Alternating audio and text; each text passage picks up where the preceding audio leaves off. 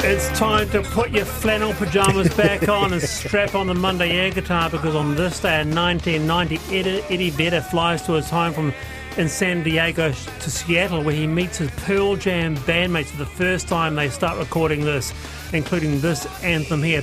I played this for you, Lana, because this is all you, isn't it? This is what you play all day, isn't it? Oh, yeah, let's go with that, yeah. Everyone, that's that one song, I never quite know what he says when it... But you sort of just do it and hope no one asks any questions. But what a band, eh, Pearl Jam, my gosh. Exactly. I know, that's a banger, isn't it? It's such an anthem. What do you think, Allan? Did I choose the right song for today? Well, given that it's John Lennon's birthday, I think you probably could have done better, Wallace. I'd have to say. Opportunity. Yeah, big missed opportunity. Whoops. Yeah, whoops indeed. Apologising to my producer right now. It's not a terrible song, but, but there's better. Pearl Jam on John Lennon's birthday. Yeah. Could have done better. There we go. All right, fair enough. Can I just ask you, though, because we've got a big response regarding phobias. Wallace, my phobia is foam rubber and heels rubbing on the carpet. My phobia is helicopters, in particular the rotor blades. My fear is they'll take my eyes out. I can't look at them, whether on a film or in real life. I've got to avert my eyes. Oh, my goodness. Another one here is, Stephen, I have a phobia of prime numbers on the volume control. So I avoid numbers 17, 19 and 23 in favour of even numbers 21 and 25. I've been in the car with someone like that. It's so frustrating when you turn the music up, because they sort of put their hand over your shoulder and put it back to the number that they're happy with. They can't relax in the car. This is extraordinary. Could never have been in Spinal Tap. You've got no, that's right. Up to 11. Up to 11, indeed. You have a phobia. I've got a phobia. This is weird. It sounds dumb, but I'm probably got a phobia of fear itself. I had a couple of panic attacks years ago, and I'm just scared senseless that I'll have them again. And I just live in fear. Horrible. Awful. Horrible. Yeah. So you live in fear, and that's it. Pretty much, yeah. I live in fear of having panic attacks again. Yeah, fear of fear itself. Yeah, phobophobia, I think they call it. Lana? Mine is a constant fear of the end of an escalator. Ooh, because no matter how old I am, I'm still not sure about the timing. And I once saw somebody's pants get stuck in the bottom, and it wasn't. It was years ago, and it was at a farmer's store, and I think it was Tauranga or Hamilton, and the entire set of pants came down. And I've always thought that could easily be me. And so now I'm just, if I could avoid it and just take the stairs, I honestly will. Well, don't wear pants on an elevator, Lana. Or don't wear easy. pants. You're so right. Escalator, sorry. Yeah. Easy. Could I have chosen the perfect panellist? A phobia of fear itself, and a person who thinks they're going to get stuck in an escalator, every time. Yeah. The panel are NZ National. There are more here. Jude says, I have a fear of inflated balloons. To this, it's been the topic of the election, hasn't it? The cost of living. The real outcomes of the tough cost of living we've been facing are that businesses are going under. And if you're a business owner, what would you like to see out of this election? Text me 2101, because, get this, liquidation of Kiwi businesses, it's up 37% from this time last year. With us is Centric's Managing Director, Keith McLaughlin. Kia ora, Keith. Good afternoon, Wallace. Okay, so these numbers, Keith, out recently, a 37% increase in liquidation overall, 70% in the retail trade sector. That does sound pretty massive. How do they compare to past years? Well, I think what we found was during the 2021-2022 year, there were very few liquidations because everything sort of went into a hiatus. And the Inland Revenue Department, who are the primary liquidator of companies, held back on some of that action. So we have come off a low, unusually low level of liquidations into what now is trending quite strongly to a high level. I mean, the other side of these numbers is people, right, who have poured their time, their energy into these businesses, people possibly out of jobs. I know of a couple of small businesses who've, startups, if you like, they are finding the current trading quite hard. I mean, what are you hearing from businesses? Well, I think there's a dual economy out there. There's people who are less impacted by the cost of living and the increase in interest rates, who are still spending money, but are quite discretionary as to how they spend it, like going on overseas trips and things like that. But a large sector of the economy are keeping wallets in their pockets because they really just have no spare cash to spend on non-essential items. And what we've seen with consumers is things like retail energy accounts have gone more so into arrears than ever. And that's an essential bill that everybody has every month. And if they can't pay that, they're really starting to show signs of struggling. So businesses aren't getting cash flows through the front door that they need to survive. And cash flow's key, huh? It is key. I mean, you quite rightly point out it's particularly the small to medium-sized businesses who don't have access to finance, who may have their houses mortgaged to run their businesses, have survived COVID but are now finding that there's just no cash flow coming in the front door. They are the ones that are really facing the bleak future, really. What do you think, Lana? In this, I mean, you might know people, colleagues or friends who've got a small business or two, and finding things a bit tricky. It's tough, isn't it? Because even as a consumer, you want to be supporting those businesses that are those startups, and but when you find out afterwards, I think that's heartbreaking, particularly as a consumer, because almost if you knew they were going through the struggle, you'd sort of be there. But that's not enough, really, is it? That's sort of the sorrow vote with the dollar. It's not enough to keep a lot of them up off the ground, is it? No, I think a lot of people are now working from home, and therefore, particularly the CBD businesses are suffering because they don't have the cash flow coming through there. People are shopping locally, which hopefully will support the local businesses, but those in the towns and the cities are the ones that are really struggling. Yeah, I mean, small businesses are the lifeblood of the country. That's what keeps the country running, and we need to be out there supporting them. And as you say, Keith, I mean, people are out there, they're mortgaged to the hilt, and, they've put absolutely everything into this, and to have these things failing, I mean, it must be absolutely gut-wrenching for these poor people. My nephew, he's got a restaurant in Auckland, and he said that, certainly over the past sort of couple of months, just things have been a little bit lighter than they normally have been. And, his sort of theory is that, everyone's just waiting till the election and just seeing which way that's going to go, and then hopefully things will pick up after that. But, if you're running a small business out there, you have my support, my sympathy, everything. I'm extraordinarily lucky working in the public sector. Do we think this will affect people wanting to start up? How much of an effect do you think that's going to have on people thinking about taking the leap? Well, I think people will think twice about that now. If you see the businesses and you go down the street and half the shops are vacant, then you do stop and think whether you're going to actually enter into an industry. But I think on the positive side, we're starting to see consumer credit demand start to pick up, which is sort of a seasonal thing when it comes into September, October. People are starting to spend a little bit more consumer confidence, and hopefully that may translate a little bit into cash flow coming into the businesses.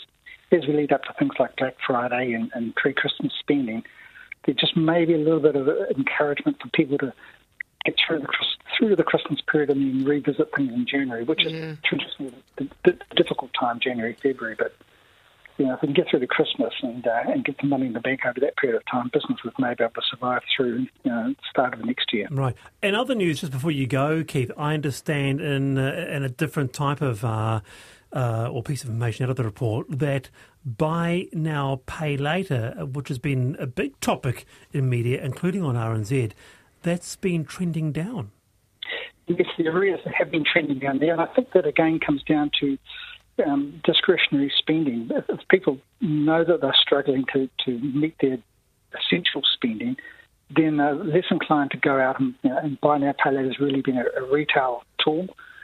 People would hold off buying new jeans or things that they would traditionally put on lay-by, and therefore the arrears have been dropping there. And the volumes are about steady, but those who are at risk haven't been buying things on buy now, pay later. And you've seen the reverse of that with the retail energy, where the arrears are going up there. So, it's the essential spending versus the discretionary spending. Good on you, Keith. Thanks for being with us. That's Centric's Managing Director, Keith McLaughlin there, looking at the business sector ahead of the election, and that figure there, liquidation of New Zealand businesses up 37% from this time last year. And look, I do apologise for the quality of that phone line today. With us is Professor Allan Blackman, a Professor of Chemistry. We have broadcaster Lana Searle joining us, and just such a wonderful response around your phobias. I have a phobia, says Joanna in New Plymouth, of goldfish on carpet. Ooh. Wow, that is specific. Yeah, very specific. And another one that's very specific here. I never thought I had a phobia until I heard that track from Pearl Jam. Okay, well, maybe. Jeez. Well, you won't have a phobia of honest listeners, Wallace, and that's the main thing. No, I'm used to it. Don't you worry about that, Lana Searle. But okay, so you don't like the Pearl Jam. Lana and I did. Yeah, we'll rock out together. That's okay. All right, now, halfway through your flight, the seatbelt signs light up. The pilot crackles over the loudspeaker. We're about to experience some turbulence. Your stomach suddenly drops. Your tea slops out of the paper cup. If you're in kuro hour, it goes everywhere. Your cheese and your cracker goes to the next person. Not a good time for most. Terrifying for some. The flight route with the most turbulence in New Zealand is, get this, Auckland to Wellington. With us, and someone who knows all about this because he's often in the pilot's seat, the cockpit, Vaughan Davis. Kia ora, Vaughan. Kia ora koutou, how you doing? Very well, Vaughan. Have you flown this route before? I've flown that route many times, yes. I flew a chunk of it just last week, but I stopped at fielding. So a close second doesn't include our windiest city, Auckland to Christchurch? What's the question, Wallace? It doesn't include, close second doesn't include our windiest city. Yeah. So the reason that second place route might be in there is because the entire South Island is notorious for wave turbulence, which is turbulence downwind of the Southern Alps. I mean, as you know, it's a predominant westerly wind across the Tasman. It hits the Southern Alps, up it goes, and down it comes. And if you're in the downward bit, hold on to your cheese and crackers. Yeah, I was fascinated by this, Lana, because I did that Auckland, Wellington, and back route every week for many, many years. Yeah, right. And there were a couple of moments going into Wellington. I grabbed the hand of my co-host and colleague Damien Christie, and he said, "Let go of me. There's nothing to fear, Wallace Chapman." It is but they call it also on the South Island that nor'wester or the west. They call it a spirited westerly, and I've seen that. I'm actually an avid plane geek, and you can find me on the edge of Christchurch Airport quite often in my vehicle, eating KFC, but watching. Yeah, well, I mean, it's listening to Pearl Jam. Notorious that Christchurch is one of the few major airports in the country which has a shorter runway facing into the westerly, just for that. Yep. The other one's Napier, same thing, same westerly.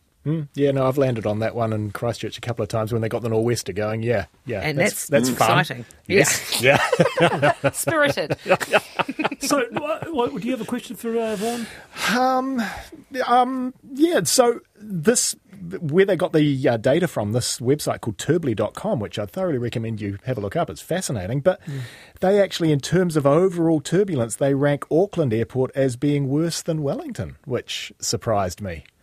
Yeah, that surprised me a little bit too. And I think the reason that might be is because we get a lot of, if you were in Tamaki Makaurau yesterday, you would have seen the big thunderstorm-looking clouds, and they are very turbulent. So the two types of turbulence you basically get, mechanical, so the wind is blowing over a bunch of hills, which is your Wellington turbulence or your South Island turbulence, or convective, which is your thunderstormy stuff that you tend to get in the upper part of the North Island. And I guess it's just, the conditions for that convective turbulence is more common than the South Island mechanical, so that's how we got our rating. Go Auckland. I've always wanted to ask, and this is from passenger to pilot, Vaughan, do you get scared by turbulence? A good question.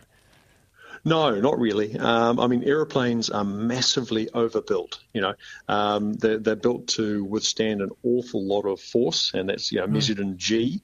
Your average passenger airline is rated for about 3.5 G. A little aerobatic aeroplane is rated for about 6, and turbulence is hardly ever going to take you anywhere near that. So no, I don't get scared. Do you see it coming, Vaughan, out the front? I mean, can you sort of brace yourself and everything? Yes, you can. And that's the thing when I'm flying people around, and you can see which ways the wind's blowing, and you can see a hill up there. You can tell a passenger, in about a minute, seriously, we're going to feel some bumps. And they go, really? And then in about a minute, boom, boom, boom, they feel the bumps. It's usually very predictable at lower altitudes. The thunderstorm stuff, very predictable. You can see it on radar. Yes. And sometimes you just can't avoid it. To get the airplanes into Auckland, you've got to go certain ways. Yep. But usually very predictable. Okay, so Vaughan, is there a moment that you can recall off the top of your head where you experienced turbulence and you thought, uh-oh, this is worse? A couple, and actually both of them were near Wellington. I've flown around many parts of the world in my former career in the Air Force, but my standout turbulent moments are in Wellington, departing to the north at night, flying a good old thing called a Fokker Friendship. Oh, God. So turbulent in that northerly, we could not read the flight instruments for about a minute, and that memory stuck with me. And the second was trying to sneak around the bottom of that into the Wairarapa, so coming up from Kaikoura up the coast and coming around the corner there in a norwesterly. I could see the water spouts beginning to develop on the water. I thought, oh, here we go. So I did up my seatbelt and sort of let go of everything and just let the aeroplane find its way through. You don't want to fight these things. You've got to have the soft hand of the controls. The soft hand of the controls. Well, it seems to be that people are quite interested in. I feel a new panel segment coming on. Let's ask the pilot. That's a great segment. That is brilliant. Yes. Flight deck confidential. Love it. Because there's one here. In fact, I'm gonna hold it. And I'm not going to ask him. But one person says here, ask him if we really have to turn our phone off, Wallace. So maybe we can have in 2 weeks' time. Can I get you back for flight deck confidential? Well, Wallace, I've offered this to you more than once. Come flying in my aeroplane, bring your audio recorder, and we'll have that discussion at 3,000 feet, upside down if you like. Oh my gosh! Wallace, and I'll sit at the airport and eat KFC and watch. Should I do it upside down? You should do it. Yeah, come on, listeners, come on. Come on, let's vote. Should I do it? Do you want me to do it? Hey, can I give a little plug for something, Wallace? Sure. Since I've been so nice to you. Yep. If you want to see the Upside Downies and you're in Whitianga over Labour weekend, we're doing a free air show at the beach, 10 a.m. to midday on Sunday. So get down there. Good on you, Vaughan. Hey, always good to have you on. Kia ora. That's Vaughan Davis there, pilot. Yeah. Another one here. My fear or phobia is furry fruit. I cannot touch them and even cringe at the thought. If you just tuned in, we have been talking about what's your phobia this afternoon. And you can email me, thepanel@rnz.co.nz, and we'll get a phobia expert on later in the week to tell you how you can combat the many phobias that we've heard this afternoon. But finally, and I thought this was worth giving it a bit of sunlight, what happens to that once much-loved used car seat, those boosters, the car capsule? Chuck them, of course. No, but wait, they can get a second lease on life. Over the past 2 weekends, Western Bay of Plenty District Council and Seat Smart have been offering the chance to drop off old car seats to be recycled for free at Te Puke and Katikati recycling centres. And the response, just fantastic. With us is 3R Group Programs Marketing Manager, Kerry Spears. They run Seat Smart. They're behind this. Kia ora, Kerry. Kia ora, Wallace. I wasn't aware of the scale of this. Around 100,000 seats, car seats, expire in Aotearoa every year. Whew. Yeah, that's right. That's going on the figures we know of what's imported, and every car seat has a lifespan of between 6 and 10 years before it expires. So how much of the car seat is recyclable? So the average weight of a car seat is around 7 kilos, and some are up to 10 or 12 kilos, and around 67 to 70% of that weight can be recycled. Wow. It's pretty cool, isn't it, I've got so many Lana? in the attic. I've got so many in the attic. We've got a 6-year-old boy now, and we've, as you can imagine, Kitty, we've gone through all the stages, and there's been a bit of an effort to try and find where they can go, but once we think that they've expired, we just think that no one's going to want those. So that's obviously not quite the case. No, it's not. We've got 45 collection points around the country, from Auckland down to as far as Dunedin. We'll see. This is okay. I'm dropping them off now after work. You see? Need to know stuff, Lana, Allan. Yeah, this is great. Yeah, Kelly, here's a dumb question, but why do car seats expire? So it's mainly from wear and tear, but also after exposure to the sun and extreme temperatures in cars, the plastic becomes brittle, and there is a safety standard for them. Also, some car seats are damaged in accidents. Yeah, that I can certainly understand. Yeah. How many car seats then, Kerry, have been recycled to date? We've been operating since 2015, and we've recycled 33,500 car seats. Moly! So do you rework those seats to get them back to an order where the expiry would start again, or how does that work? What are they like when they leave you? They are dismantled, and the plastic is sent off for recycling to local processors. We can recycle the HDPE, that's resin code number 2 plastic, and the polypropylene, which is resin code number 5, and then all the metal goes off to scrap metal yards. And what can't be recycled, which is mainly just the textiles and any of the plastics without a resin code, does end up having to be disposed of. But that's only a minority of the content. I guess what interested me, Kerry, like Lana, I didn't have any idea that up to 70%, much of the car seat could be recycled, if any of it. For those listening here, because there's a bit of interest in it, is the program in good shape? Is there plans to perhaps expand it a bit if the funding's there? Can you tell us about that? Yeah, ideally we would like to see it become a product stewardship program, which would mean that the majority of brands would need to be engaged, so that the cost of disposal or dealing with the product at the end of its life is built into the upfront cost. Well, it's very, very good to know, Lana. So there you have it. So you actually have one or two in the cupboard. Yeah, well, you go through enough of them to try and get the right sort of size. And by the time you're a seasoned pro at buying a booster or a car seat, or your kid is nearly 10. So you've got all the seats from those stages before. So that's definitely something. So Seat Smart to find all the locations. Seatsmart.co.nz, and we've got 45 locations, and we've partnered with Baby on the Move, Babies NZ, and Baby Bunting, as well as quite a few council facilities like transfer stations and resource recovery centres. Good on you, Kerry. Yeah, great stuff. Thanks for being with us. Really interesting. That's Kerry Spears. They run Seat Smart. They're from it's the 3R Group Programs Marketing Manager. So you can give your car seat a second life there. Wonderful to have your company. I guess there's been two topics today that you really did respond to. One is phobias. Just the amount of phobias. I'm just astonished how many there are. Balloons. I hate buttons. When denim jeans got a zip fly rather than button flies, I said, thank God. Went off buttons as a 6-year-old when I played board games with my older sister's Twiddlywinks, I think. A proper Tiddlywinks thing was missing, and I was always given a shirt button to use. I've never forgotten it. Oh, no. My phobia is metal underwater. I vomited during the Titanic movie when I saw water pouring into its hull. And on that note... Don't go and see The Exorcist then.